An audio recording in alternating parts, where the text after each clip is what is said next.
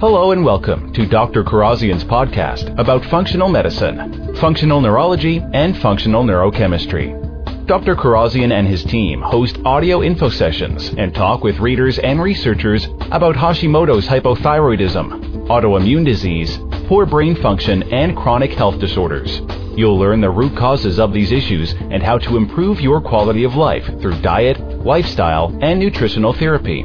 You'll also hear success stories and how people just like you learn the tools they needed to optimize their quality of life. Okay, so today I'm with Allie Barton, who has an amazing story about using the autoimmune paleo diet to deal with organ rejection and taming that and managing that. So, Allie, you had a heart transplant. I was wondering if you could give a little bit of background as to what led up to that and how did you your symptoms? Sure. Well, I've always lived a very healthy lifestyle. My family is a bunch of exercise addicts and healthy food nuts. And so from a young age, I've been very active. I've been really into health and nutrition.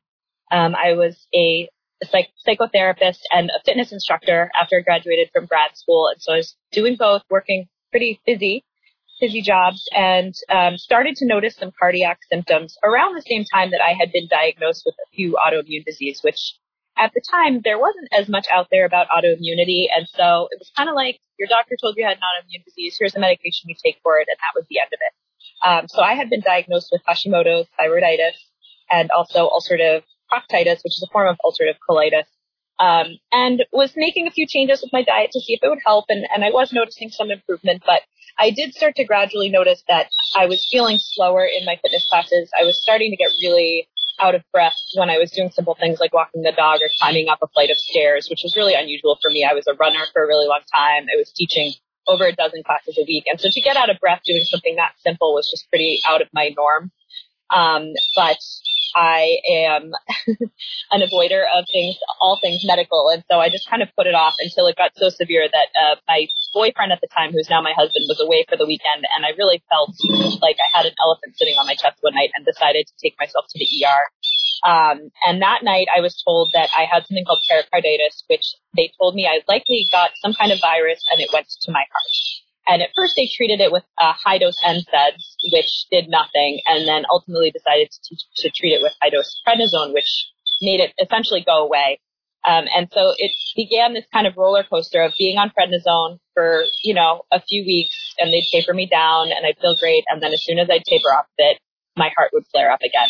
And nobody could really figure out what was going on. Except some doctors just saying, we think this is something that's autoimmune and it does well with steroids, so let's just leave you on the steroids and you'll be fine. And like I said before, I've always been into health and nutrition and fitness, and I was not satisfied with that answer. I wanted to find a root cause. I wanted to find, I'd been healthy my whole life. Why was this all of a sudden happening? What was going on? So I consulted with an immunologist who I saw for follow-up. I had been hospitalized several times, like in the hospital and out of the hospital for a week at a time, in and out. And finally, I started doing a lot of my own research and piecing together the fact that I had these two autoimmune conditions that I knew about and that I'd always had gastrointestinal symptoms, and begged my doctor to test me for celiac disease. And like I said, there wasn't a lot out at the time. Now I think there's a lot out there on gluten intolerance and celiac and with Tom O'Brien and all these different people that are educating about gluten. But at the time, there wasn't really much. This was in 2010. And so a lot of the doctors laughed at me. They said there's no possible way that gluten could have anything to do with your cardiac symptoms.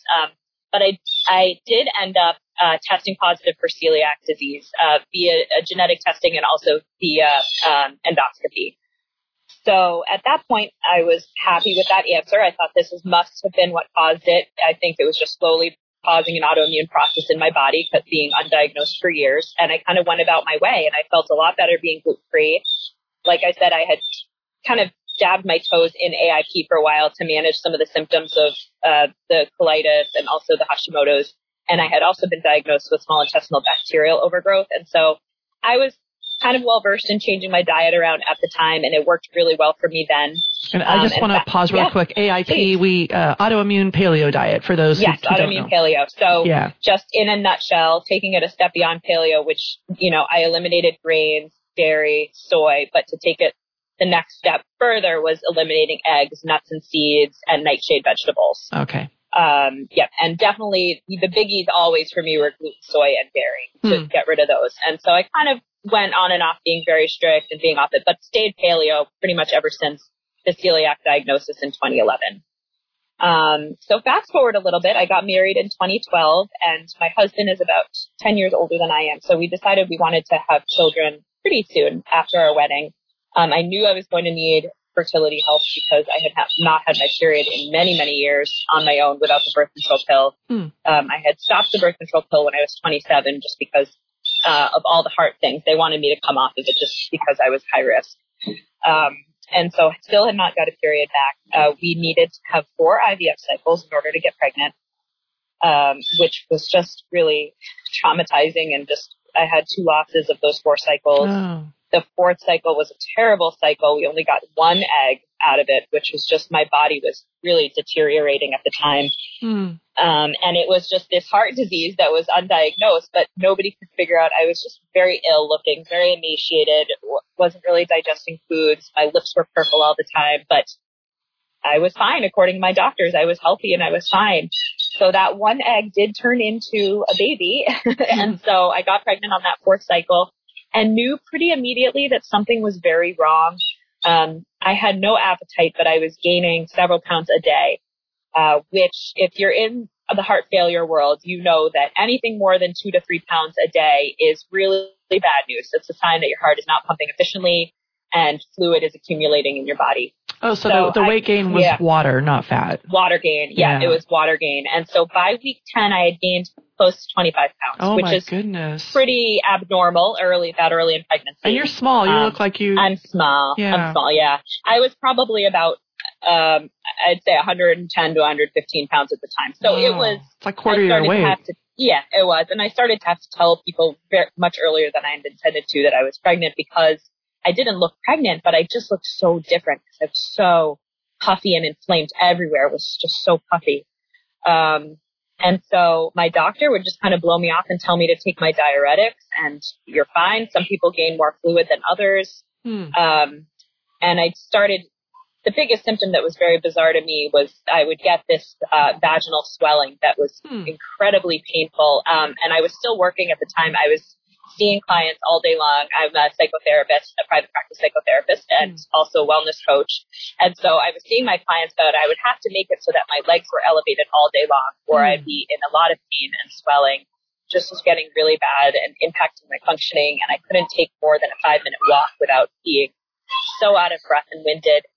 And I just kind of kept pushing it off. I didn't want to worry my husband. He is a really big worrywart. We kind of are polar opposite personalities in that regard. He's kind of more hypochondriac, and I'm just kind of, I'll be fine. It'll be fine. Right. So I was doing a lot of that and not complaining to him. And finally, at around 20 to 21 weeks, I started not being able to hold food down. I'd eat a little bit, like a handful of food, and I'd vomit it right back up. And so I just finally, this was a little bit of denial, but I was thinking, well, maybe I have stomach flu. Maybe this is causing all this. I'm going to go to the hospital just to get some fluids down. So in the middle of the night, I was planning on going the next day. This was right before Thanksgiving, the week of Thanksgiving. Went to the hospital. My husband wanted to come. I said, so they're just going to give me some fluids. I'll be back tomorrow morning. And then that was the last time I was home in about 4 months. Wow. So I went to a smaller hospital, the hospital that I was supposed to deliver my son at. And I had planned on doing a natural birth with a midwife, and they were starting to get nervous in the pregnancy. So I had, consulted with maternal fetal medicine, but they saw me, did an echocardiogram, and immediately ambulanced me to a major Boston hospital. What was going on with your heart that they saw? They saw, well, they didn't tell me this at the first hospital. They just ambulanced me. But what they saw was acute heart failure. My heart was not pumping. One third of my heart was pumping efficiently. Oh, my goodness. Wow. Yeah. Yeah, and all the stress of having a baby to pump blood to. Right. Yeah. Exactly. So I was ambulanced to the hospital and still very much in denial. Thought we were supposed to go to Florida the week after for our last vacation before our baby moon. And my husband was saying, and I think we're going to have to cancel this trip. And I said, no, they'll get the fluid off of me. We'll be fine. Worst case scenario, I'll be on bed rest. It'll be fine. Very optimistic. Right. And found out pretty much the second night I was there that I had this very, very rare condition that they'd never seen at that hospital, like I mentioned before. They'd never, ever seen it in a pregnant person. It's usually contracted as a parasite from the tropics or Central America, and very, very rare cases seen as an autoimmune disease. And so in my case, it was an autoimmune phenomenon. Uh-huh. And so, again, same thing. I was in the hospital that week. We had planned on having a big meeting with all the head obstetricians and maternal fetal medicine and cardiac. And I thought, if they're going to tell me I need to be on bed rest, but, I can deal with it. It's fine. And what they told me at our big family meeting was that their medical recommendation was to have an abortion, and that likely the both of us would not make it out alive if I had this baby. If I did go into labor, that I would maybe need to be placed on a machine to breathe for me, and I would not be able to raise my son. And was that a risk I was willing to take? Goodness. And, the whole time during the pregnancy, we had already named my son. His name is Ethan.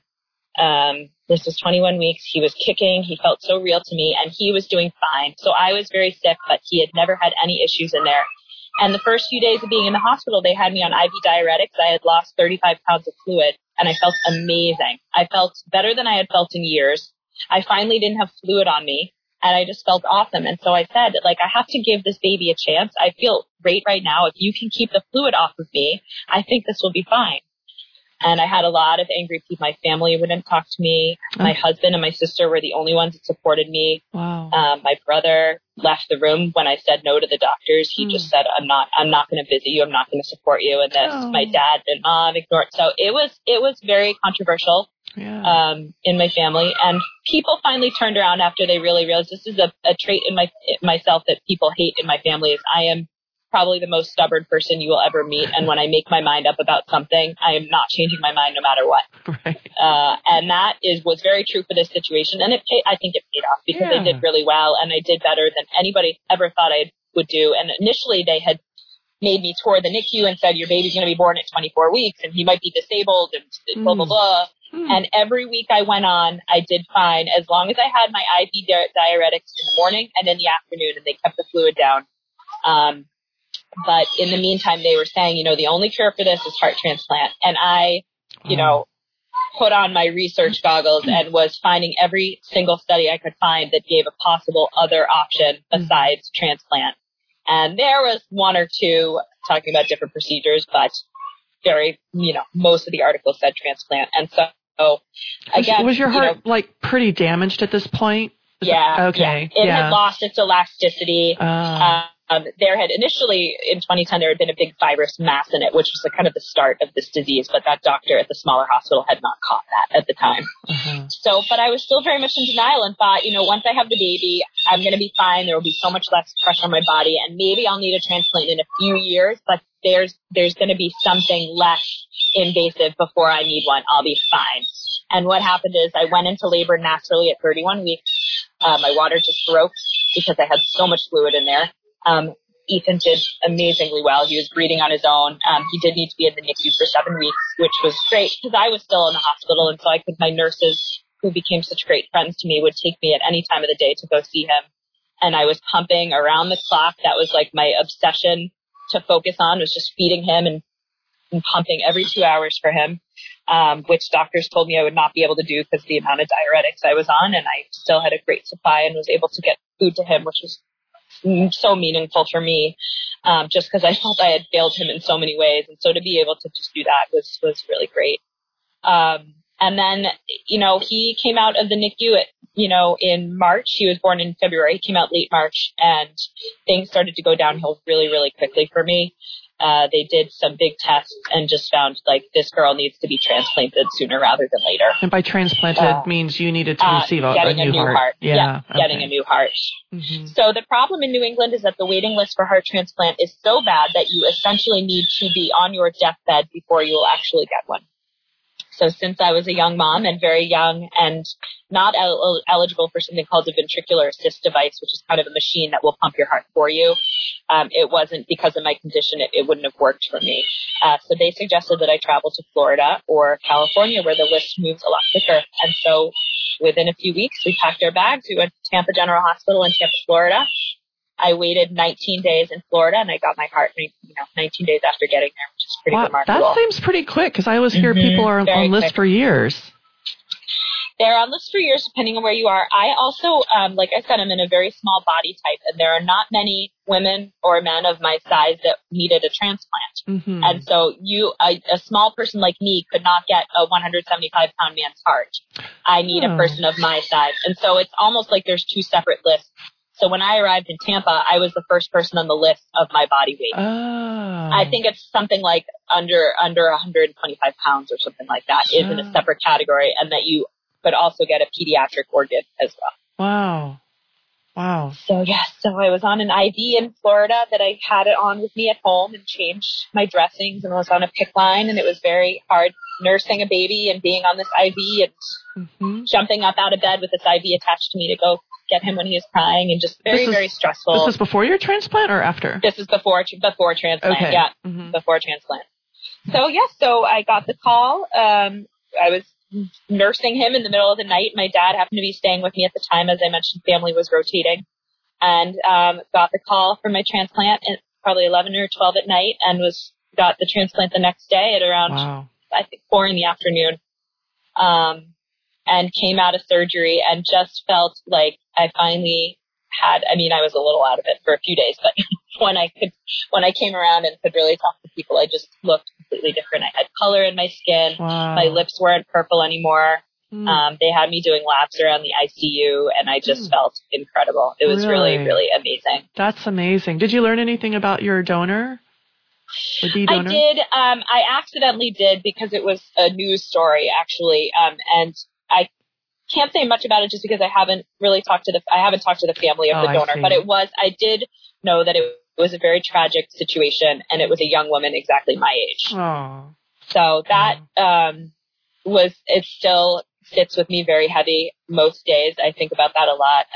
A young woman with children, and that's hard to know. But I hope I wrote letters to the family. They have a choice if they want to reach back out to me. I don't think they will, given how tragic the situation was, but I hope it gives them a little bit of peace to know that it went to another young mom, if that gives them any peace at all, hopefully. Yeah. So I hope that wasn't an insensitive question. No, not at all. Nope. You know what? So many people, that's a question that I get a lot. So no, not at all. Yeah. Not at all. Yeah. Okay, so you have your new heart. You're feeling amazing right away. Yes. And then I got C. diff in the hospital. Of course. Yeah. Yes, of course. So this is my second time with C. diff. And let's explain C. diff really quickly, because not everybody will know what that means. C. diff is a barrel of laughs. It is an infection in your intestines that you can very commonly get in a hospital setting. When you have C. diff, you have uncontrollable diarrhea, you have fevers, you feel like death, basically. And it is treated with very, very potent antibiotics. Some people do not respond to the antibiotics and actually go on to need fecal microbiotic transplants. I did respond to an antibiotic called vancomycin, but it very permanently messed up my gut flora, I believe. And so I've really been working since then to build up my gut flora. But I have dealt with systemic candidiasis and small intestinal bacterial overgrowth since that day. Yeah, I'm not surprised. So I really have worked to build up my gut health again, which has been difficult.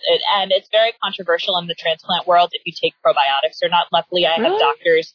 Very controversial. Most clinics, because it's a bacteria, and most clinics think that you should not risk putting any external bacteria in your body.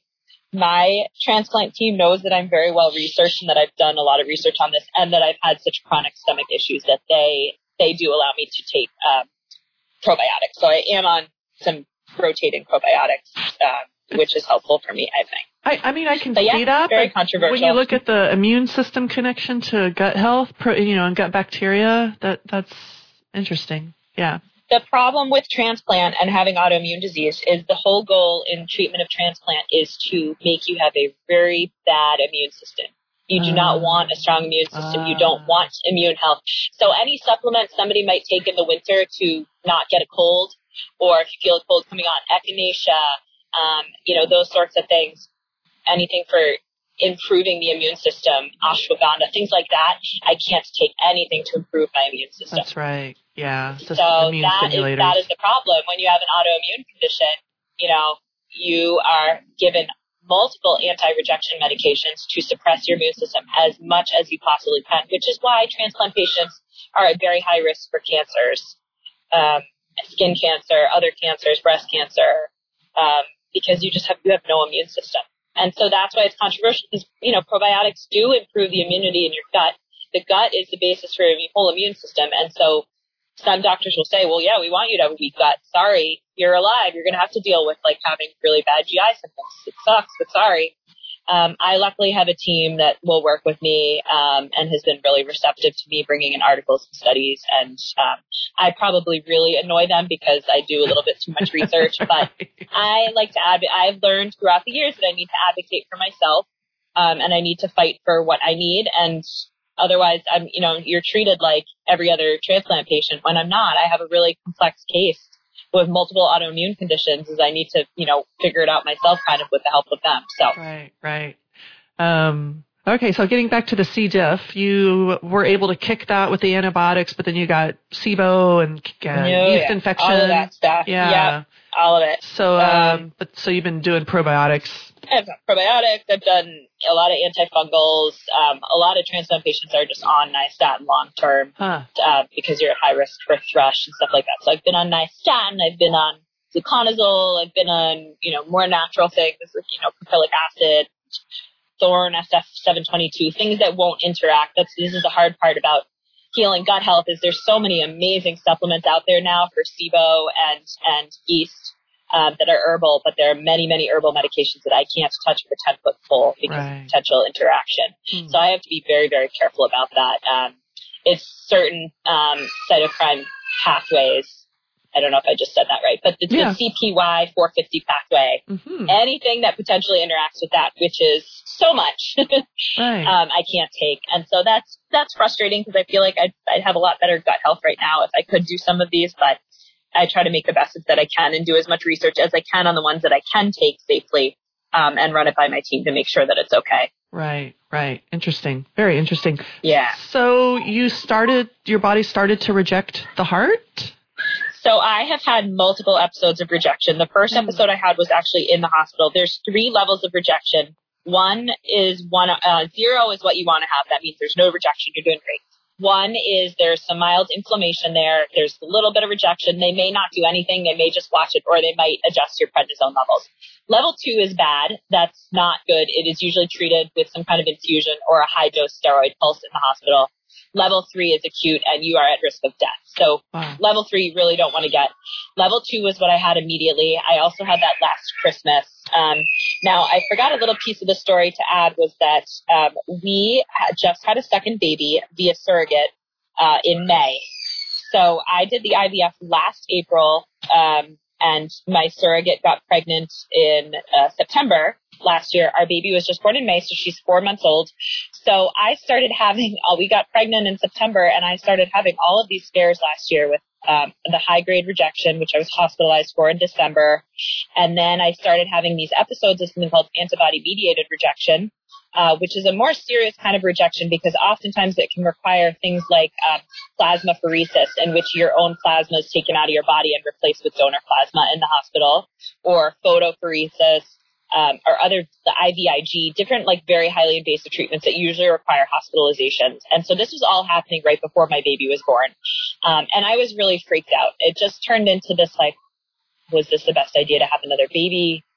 Oh my God, I had been doing great, and now all these things are happening, and how long am I actually going to stay alive? And just kind of panic mode a little bit. And so I decided after I had another scare in April with the antibody rejection that, you know what, I am going to try AIP again, because I keep having this antibody issue. I keep having rejection. My body is super inflamed, and rejection is inflammation. And rejection is also my body identifying this organ as something foreign, which is what autoimmune disease is. So why would AIP not work for transplant rejection? And what were you I'm sorry, I'll let you finish your thought, but then just kind of tell us what you were eating at that time. Sure. Well, I was just to say, it was so simple in my head of why did I not think of this before? And I think the reason why I hadn't is because AIP is something that is very easy to do when you feel like death. Yes. When you feel like you can't get out of bed and I am willing to do anything and I can't take it anymore. And that's where I had been with my colitis and with Hashimoto's. That's why I had done it in the past. This time I was feeling pretty good. So you have the rejection, and yes, the serious rejection I noticed because I'll gain a lot of weight rapidly. I'll be a little bit more tired, but in general, I was feeling really good. I exercised frequently, taking care of my kids. I'm doing great. And so it's hard to do a very, very restrictive diet if you're not positive that it's going to do something, A, and B, if you're already feeling great, it's like, why really restrict yourself? So very common, I think. Yes, yeah, for sure. But April was kind of my last, like, you know what, I've got to try something. Well, it can't hurt to try this. I'm just going to try it because I'm so freaked out by this. What I had been eating at the time, not super far from AIP. I was doing paleo, but not super strict. You know, if I was at a birthday party or if at my son's birthday, for example, I got gluten-free cake for his birthday party, I would eat a piece of gluten-free cake. It wasn't grain-free. You know, very occasionally, stuff like that. Or if I was out and someone at a place, you know, at a restaurant or something that had gluten-free stuff and there was, you know, an appetizer that I wanted to try, but generally really sticking to paleo. But the thing that I was having a lot of still were eggs, nuts, seeds, and nightshades. And so just wanted to see if I pulled it all out and it really was strict, would it make a difference? Yeah. And so I started that in April. They wanted me to have a follow-up biopsy in July. The baby was born in May, and so I was just kind of trying as best as I could with a newborn to keep to, I know it was very crazy, but to keep to AIP with a newborn is not a cup of tea. But no, it's a lot of work. It is doable. It's a lot of work.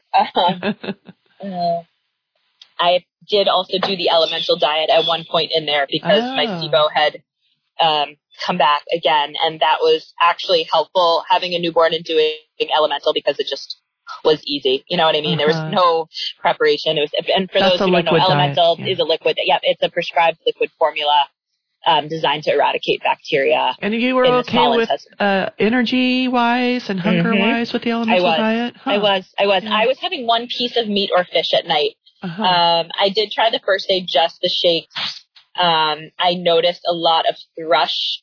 And so I started alternating between the prescribed physician's elemental formula with just having collagen powder and beef, organic grass-fed beef protein powder, which I know isn't, you know, typically what people do, but my candida was coming back and I could tell. And so the combination of doing that for 3 weeks and then having either a baked piece of chicken or fish for dinner seemed to do the trick. And I really felt very well after that. It worked very well for me. I'll be darned.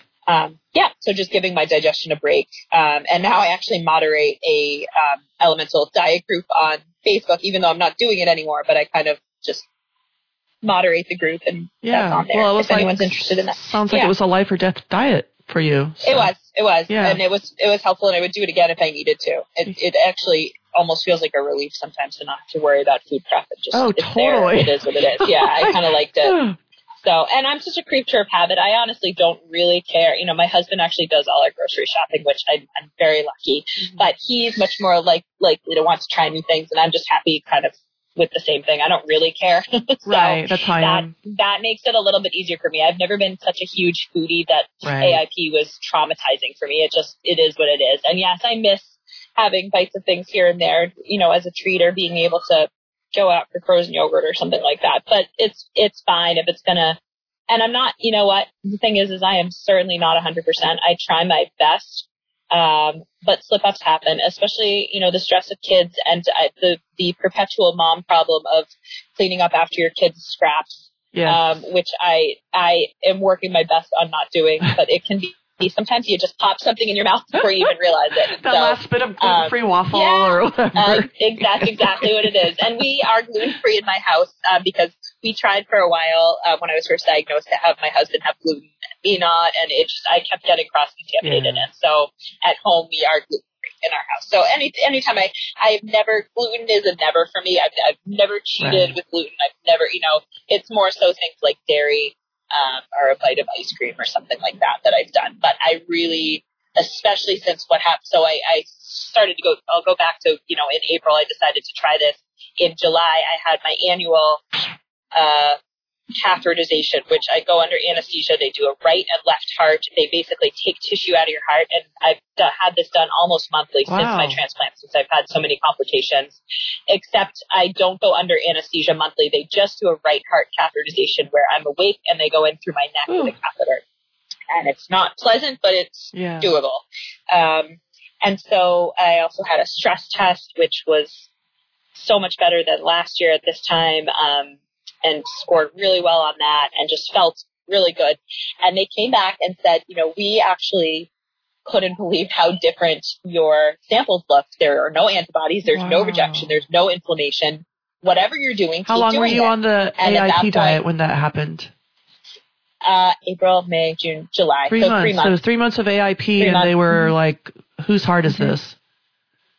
Yeah. Exactly. So that to me was very powerful. And at that point, I said, people have to know about this. I'm in this transplant group on Facebook with 5,000 people from all over the world. And I've written posts, has anybody heard anything about diet and transplant? Nothing at all. There's nothing online. There's no information online. Wow. It is mind-boggling to me that people can't correlate the fact that rejection is essentially inflammation. That's what it is. And if you can keep inflammation down in your body, you are less likely to have rejection. And nobody has put those puzzle pieces together. And I can't believe that. And so I am here to hope that somebody that is more, known in this health world, because I'm just kind of like a little fly on the wall here, can actually do something about this, because I actually have shared my story in my transplant group. I've had several people reach out to me. Oh my God, I've had chronic rejection. I'm so curious. What are you doing? What can I try? And there are people who are on the standard American diet, in which I say, this is a big dietary change. If you can just start, I kind of will go back and forth and message with people. If you can just start with gluten, soy, dairy, and sugar to keep that inflammation down, see how that goes. Try going gluten-free. See, because I think it is a pretty big jump for someone who's eating at McDonald's every day, But I do know some people who are really desperate, and they'll just go all in. And so this is more recent, so I haven't really had feedback from anybody else, but I did, just have a girlfriend of mine who I speak with pretty frequently, who lives in Texas, and she just had her doctor tell her that she should come off of gluten, and that he thinks that will help with her inflammation, her antibodies. And so that was yes, some doctors are maybe getting this, which is great. So my hope is that somebody can do some kind of study on this. I think it's really important, and it is such a hard life to live as a transplant patient. And if there's something as easy as changing your diet to prevent complications, then, sign me up. The problem that I'm seeing is that people in the transplant world, a lot of people feel very robbed of their life, which I understand. I do feel gist of my 20s and having a happy, healthy pregnancy. It is very sad, and it is a loss that I will have to grieve always. So the difference between me and maybe some other people is that a lot of people will be like, you know what? I've lost so much in my life. I've lost so much joy. Just let me eat the diet I want to eat. I've already been robbed of so much. Just let me have my cake, Interesting. And to each his own. But I think the people that are saying that are not the people that have had chronic issues with transplant like I have. I think the people who have really been in and out of the hospital a lot, who really fear their longevity and how long they'll be here with this organ before needing another one. Because the bottom line is transplants don't last forever. If you're young and you're transplanted, it can last 10 years. It can last 20 years, maybe 30 if you're lucky, but generally on the shorter end of it. I've had such a different experience with functional medicine doctors than I have with regular doctors, such that I just don't, anything having to do with nutrition, and this goes for same with my children's pediatricians. I don't listen to anything having to do with nutrition. I have like I said, I have a 4-month-old. I was just told at her 4-month visit that I should start feeding her cereal. Oh, God. I was like, okay. Nope. la. And you know what? The thing is I used to say, okay, and then not do it. But now I've been standing up and saying, you know what? I don't think that's a great idea. I don't feed my kids cereal. I don't do grains for them before they're a year old. I started my son on things like sweet potato and carrots and veggies and fruits. I don't think their guts are ready for it. And I think it's setting them up for like a lifetime of damage to their stomach. Mm-hmm. And she was really open to hearing that and listening to what I had to say. I don't know if it soaked in or all, if she listened, but I've learned so much over the last few years. I'm not working now, but when I do go back to work as a therapist, I really want to refocus my energy on people with chronic health issues, which I was doing some of, and I do a lot of mentoring of transplant patients now, but I just look at the lack of support that I got psychologically in the hospital, all of these years in terms of like my chronic illness. And, part of the problem is that I put on a really good happy face. I'm always making jokes. That's kind of like my defense mechanism. And so I think people see it really as like, oh, it's fine. Right. She's great. She's smiling. She doesn't need the psychologist to come in and talk to her. And I actually, I had something called ICU psychosis, which I had never heard of until I was talked to about it after. But you're given, I think it's 1,000 milligrams of prednisone right after transplant for a few days.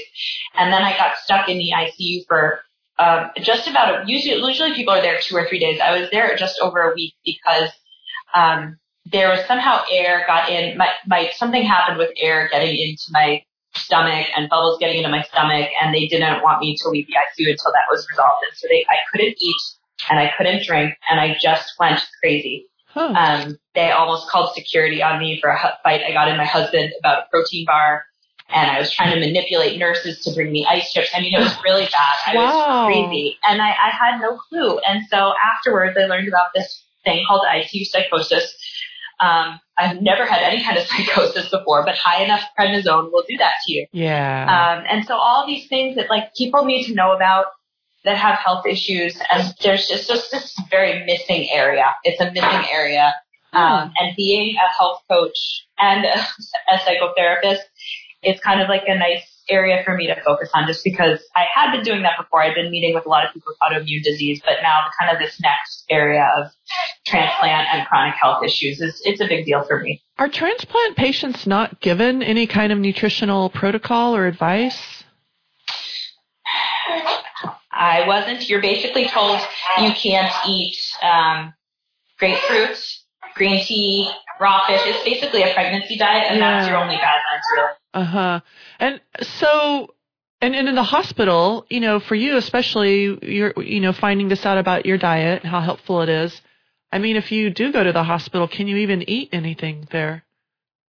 Yes, I can. Actually, they do. When I was hospitalized during my pregnancy, I actually kept getting gluten. And so they had this is pretty amazing. They had a private shopper go to Whole Foods for me every few days and get me whatever I wanted at Whole Foods to make in my room. Wow. Which was pretty awesome. That's awesome. Is that standard, or do you think you just got lucky at your hospital? I think I got lucky because I was in the hospital for months. I think for patients who are chronic and it's really hard situations, they have health issues or health allergies, they'll do that. So that's why they did it, was because of my celiac. But yeah, I think, at the hospitals, it's not like it's great, but they have what I typically would get this was before I was doing AIP, I'd get an omelet for breakfast. And I usually have I was also having some yogurt at the time. I was able to eat yogurt during my pregnancy. So like maybe some yogurt with some fruit, and some sunflower seed butter or something like that. And then I'd always have a big salad. Now, granted, it's not a great salad. It's going to be an iceberg salad with tomatoes and cucumbers and, your typical salad. But I'd get, some kind of meat or fish on top, and then a side of butternut squash or sweet potato or something like that. Oh, okay. And just olive oil and vinegar. So it's doable. You can it's nothing really set on the menu that I would particularly order, but I kind of would do a build your own salad type thing and make use of that. Right. So how long, since you started the AIP diet, how long have you been on that now? And what is your checkups looking like for your heart? So I've been doing it since April. This last April, since I had that last scare. So what are we at? We're at September now, so almost 6 months, right? Almost 6 months, okay. Yeah, almost 6 months. And like I said, I have not been 100%. I have had a few slips here and there, but I'd say for the most part, I'm doing a pretty good job. I do a lot of smoothies because I'm still struggling with digestive issues, and that really breaks it down for me and makes it easier for me. Huh. So I tend to do smoothies. For quick, if I need something quick and on the go, if I'm doing school drop off for my son or something like that, I found different Epic bars. I also try to keep to low FODMAPs. I forgot to mention that just because of my SIBO. Explain that quickly. Low FODMAPs. Low FODMAPs is fermento, oligo, mono, di, polysaccharide. Very good. Thank you. It's a form of carbohydrates that are in certain fruits and vegetables and in gluten and different sweeteners and all sorts of different things.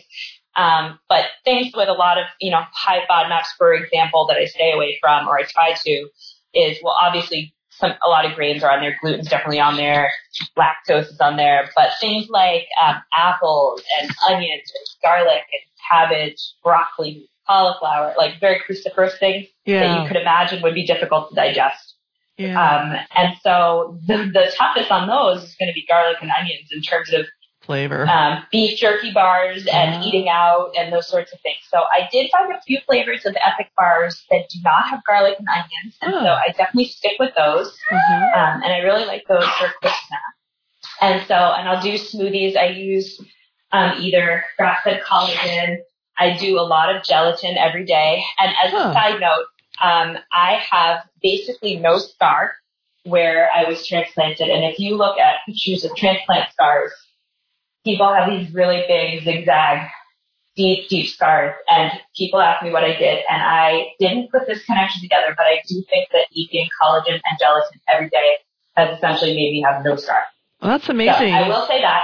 Wow. You must have amazing skin and hair also. Or nails, I mean. Good. It is.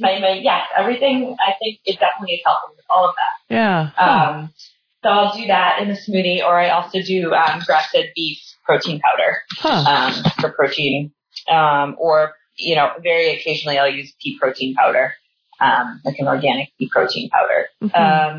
And then for dinner, we pretty much, I cook a lot from the Healing Kitchen cookbook. I love that cookbook. There's some really great sauces in there that everyone in my family likes. So what I do is I'll batch make a lot of the sauces. Like there's an AIP marinara sauce, there's an AIP barbecue sauce, and a pesto sauce, all these really awesome recipes. So I'll make a big batch.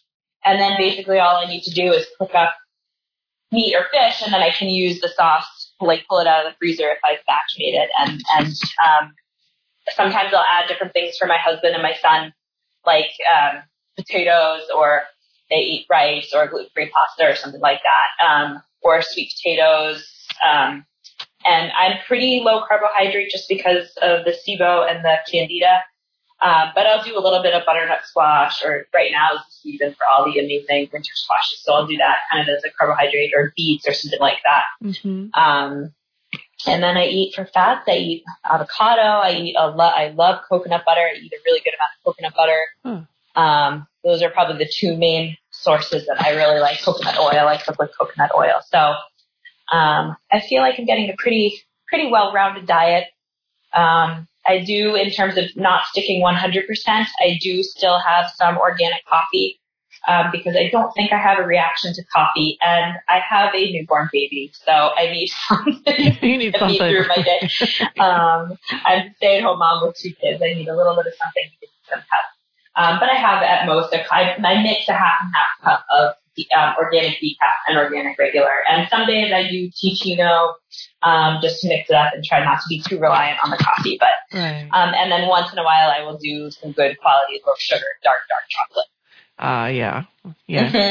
The soul needs feeding every now and then, too. A little bit, yes, a little bit, for sure. And the Healing Kitchen, that's Sarah Ballantyne. She's a popular AIP author and researcher. And there's one other author. Hold on.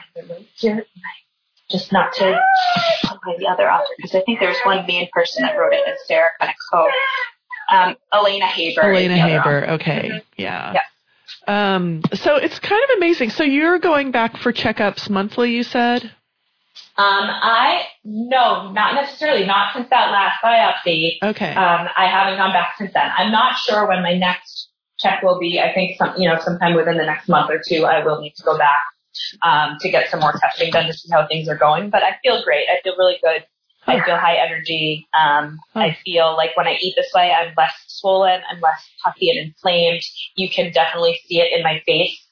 I can see even in a week of, I hate the word cheating, but like I'll use it. And like I said, when I cheat, it's not exactly like I'm going out for ice cream sundaes, but maybe we have a family party and I have like a gluten-free cookie or something like that. Right.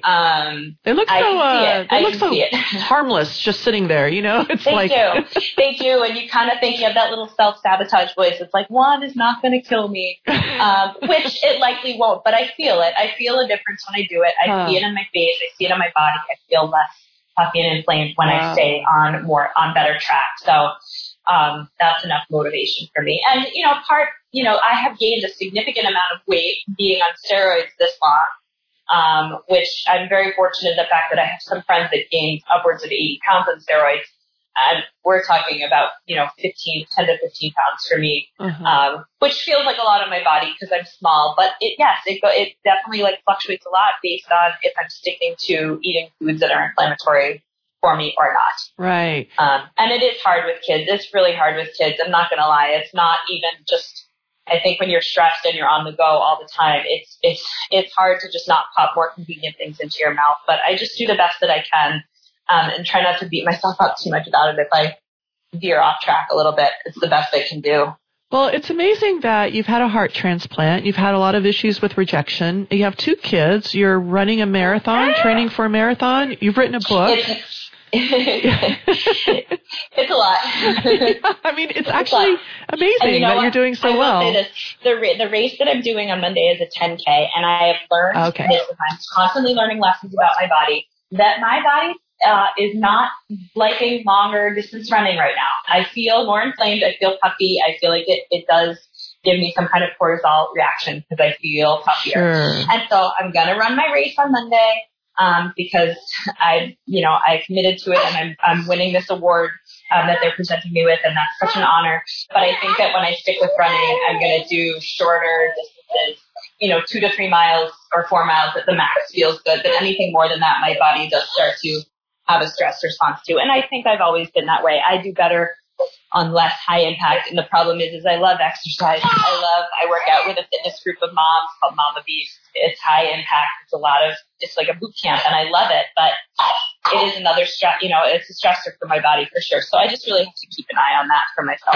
Well, Dr. Karazian, because he lives in San Diego and there's a lot of athletes that live down there and train down there and Ironman, he's treated a lot of serious athletes, and overtraining and over-exercising are just endemic to this population, and it really raises inflammation. So, I mean, it's great that you can see that. And I will fully acknowledge that I do it. I have this thing, and I've always had this thing where if I'm feeling good, because I love exercise, I will completely overdo it. Yeah. And I'm working on that. Just because I feel good doesn't mean I have to go balls to the wall all the time. Because it does. You're right. It absolutely raises inflammation in my body. I can see it. So I'm kind of looking forward to, after the race is over, kind of coming back to a little bit more yoga, a little bit more slower walking, which my body just really appreciates a lot more. Yeah. And what is your award related to your journey around this? It is.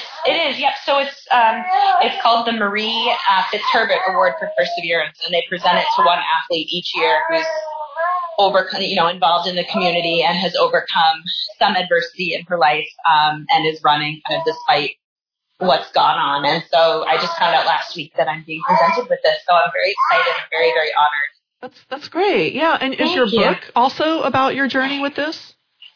The book is about the whole journey. So the book really starts at kind of how I started today's story, with the journey with infertility all the way through, what happened throughout the pregnancy, transplant, and after the surrogacy.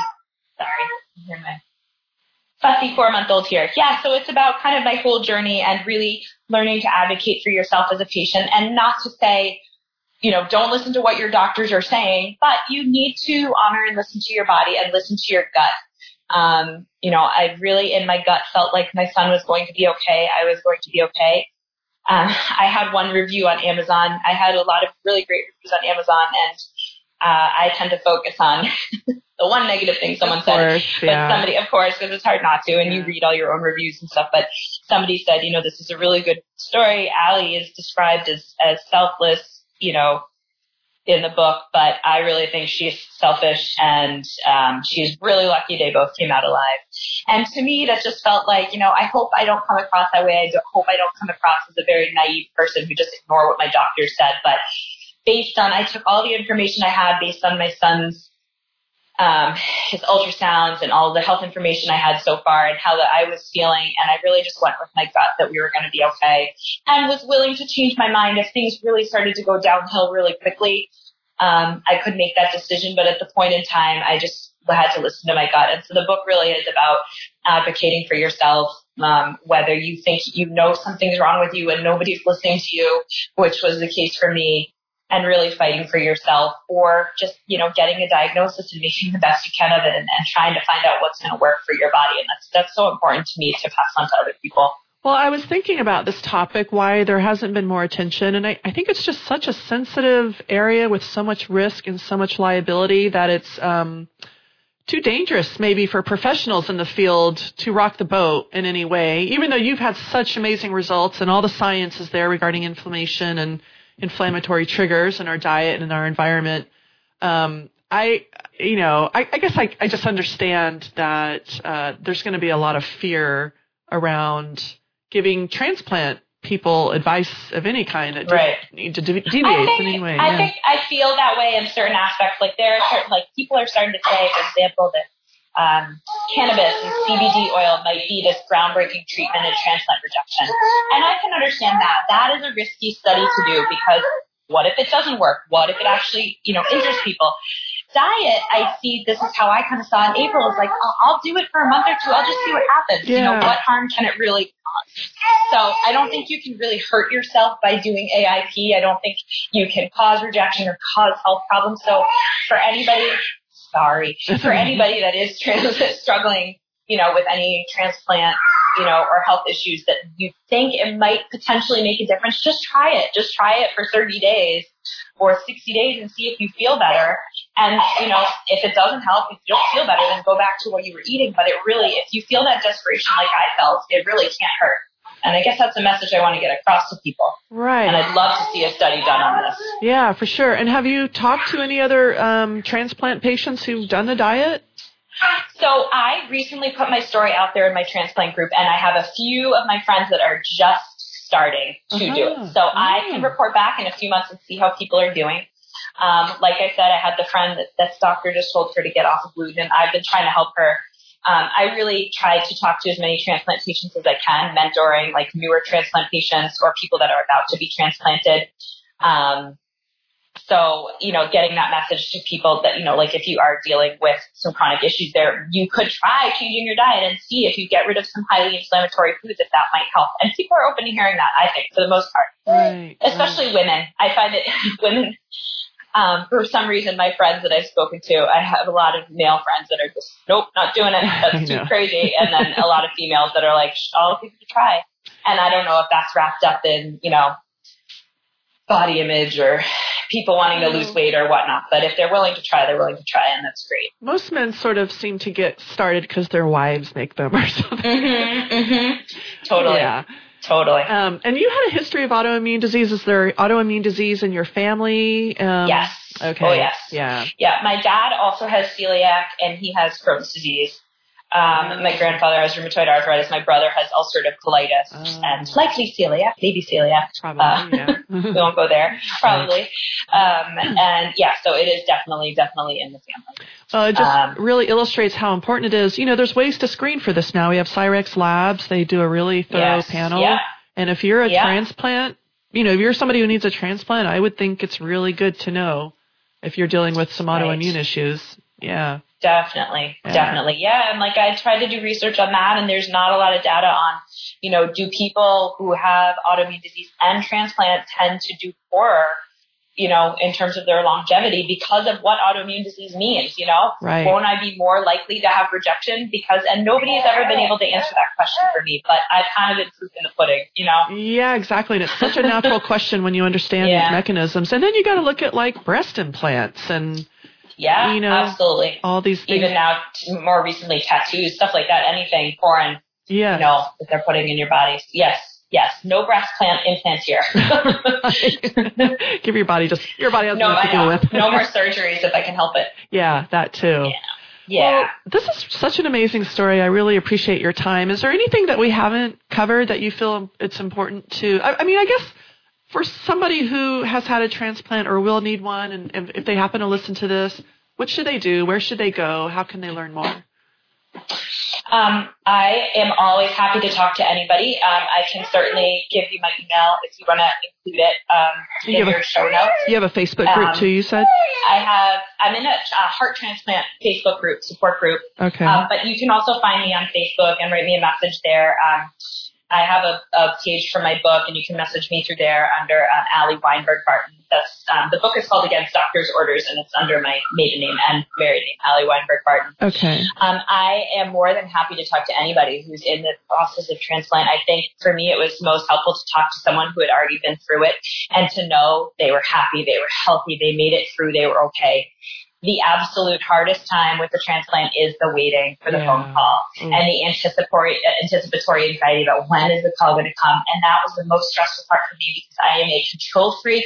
I like to have things on my schedule. I like to know when exactly something is happening, and to just have this open-ended, it could be a tomorrow, it could be 6 months, it could be any day or time, is not cool with me. So that was the hardest part for me. And I talk to people about afterwards, prednisone can just make you say and do crazy things, and you can't really, your husband or wife can't believe anything you say on prednisone, and you're going to say mean things. And, so I just try to talk to people as much as I can because, like I said, I wish, I did have a few people talk to me before transplant, and that did help me tremendously. And I just think that the more we shut down about these things and don't share, it was really nerve-wracking to write my book. There was a lot in there that was very personal, that I knew everybody was going to be reading, my family, my friends, and I just felt I had to put it out there because that is the reality. It talked a lot about body image. I had a history of eating disorders, and it's been very difficult to feel like I'm in such a different body. And like that is my truth. That's my reality. I don't want to shut down and have shame about any of that. And so I think it's just important for people to share their stories and to talk as much as they can about it. Yeah. Well, you're doing amazing work. And I think your attitude is just such a huge part of your success. I mean, you really show the power of like being empowered, taking it on, being positive. You sound like you've just been really, I'm sure you've struggled a lot, but you just sound really positive overall. I try. It's helped a lot. It's helped. And it has helped to have such amazing family and friend support, and to have the community receive it so well and to be so supportive and really come together and rally for me and pray. When I was in the hospital, they made a rally for Allie Day, and we did all these fundraisers so that we could travel to Florida. And so people have been really amazing and praying for our family and being so supportive and helping if I've needed to have, I can be in and out of the hospitals. If I get sick, I might need to be hospitalized if I can't hold my meds down. So just having my best friend has been like a second mom to Ethan, just helping, and, she just had her own baby. And so I want to repay her as much as I can, but it's just so nice to have such great support around me for when I need it. And I'm not a person who likes to ask for help, and it is very eye-opening. You can't lift anything more than 10 pounds after a transplant. You need help going to the bathroom. Sometimes you need help taking a bath. And that was so difficult for me. I am a caretaker. I've always been a caretaker, and to have my husband need to wash my back in the bath was just like, I just want to do this myself. I just want to drive myself. But you just kind of have to let go sometimes and let other people help you, and that's big. That's important. It is, and receiving help is it's a great kind of spiritual lesson, though. Definitely, for sure. And that can go for autoimmune disease too. If you're debilitated by anything else, like you just sometimes need to let go and take help from people, and that's okay. Yeah. Excellent, Allie. Well, thank you so much for your time. I just love this story and the amazing things you're doing and how it's going to touch so many other people. And help so many other people. It's my pleasure. Thank you so much for writing back, and I'm glad we were able to make this happen. Yeah. All right. Thanks so much. Thanks, Elaine. Take care. Thank you for listening to Dr. Karazian's podcast. For interviews, blog posts, online programs, and downloads, please visit drknews.com or search Dr. Karazian on Facebook. You can also find Dr. Karazian's books, Why Do I Still Have Thyroid Symptoms When My Lab Tests Are Normal? And Why Isn't My Brain Working? On Amazon.